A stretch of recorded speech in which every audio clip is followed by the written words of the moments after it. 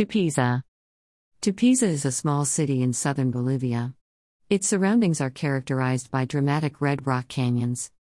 The soil rich in lead, copper, and zinc is being exploited to exhaustion. The heavy metals used in mining, still the flagship of the local economy, eventually contaminate the local watershed. The attractions of Tupiza are the geomorphological and geological formations of steep and colorful mountains in a variety of shapes. Sucre. Sucre is the constitutional capital of Bolivia, and it was founded in 1540. Also, it is considered by many as the most beautiful city of Bolivia. Its architecture reminds the European colonization in houses, churches, and public buildings.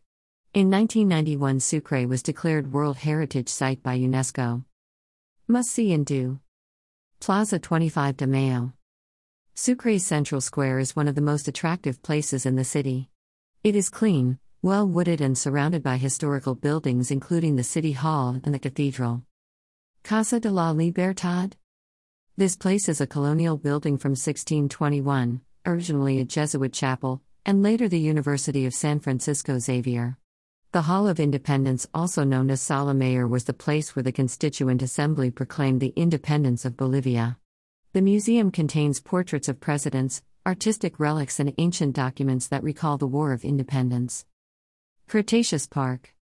Located approximately 5 kilometers from Sucre, this place shows the presence of prehistoric animals in the region.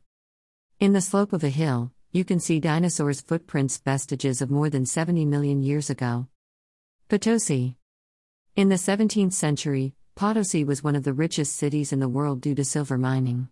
It is one of the highest cities in the world at 4,090 meters, 13.420 feet, above sea level. Potosi lies at the foot of Cerro Rico Rich Mountain, popularly conceived of as being made of silver. The Cerro Rico is the reason for Potosi's historical importance, since it was the major supply of silver for Spain during the period of the New World Spanish Empire.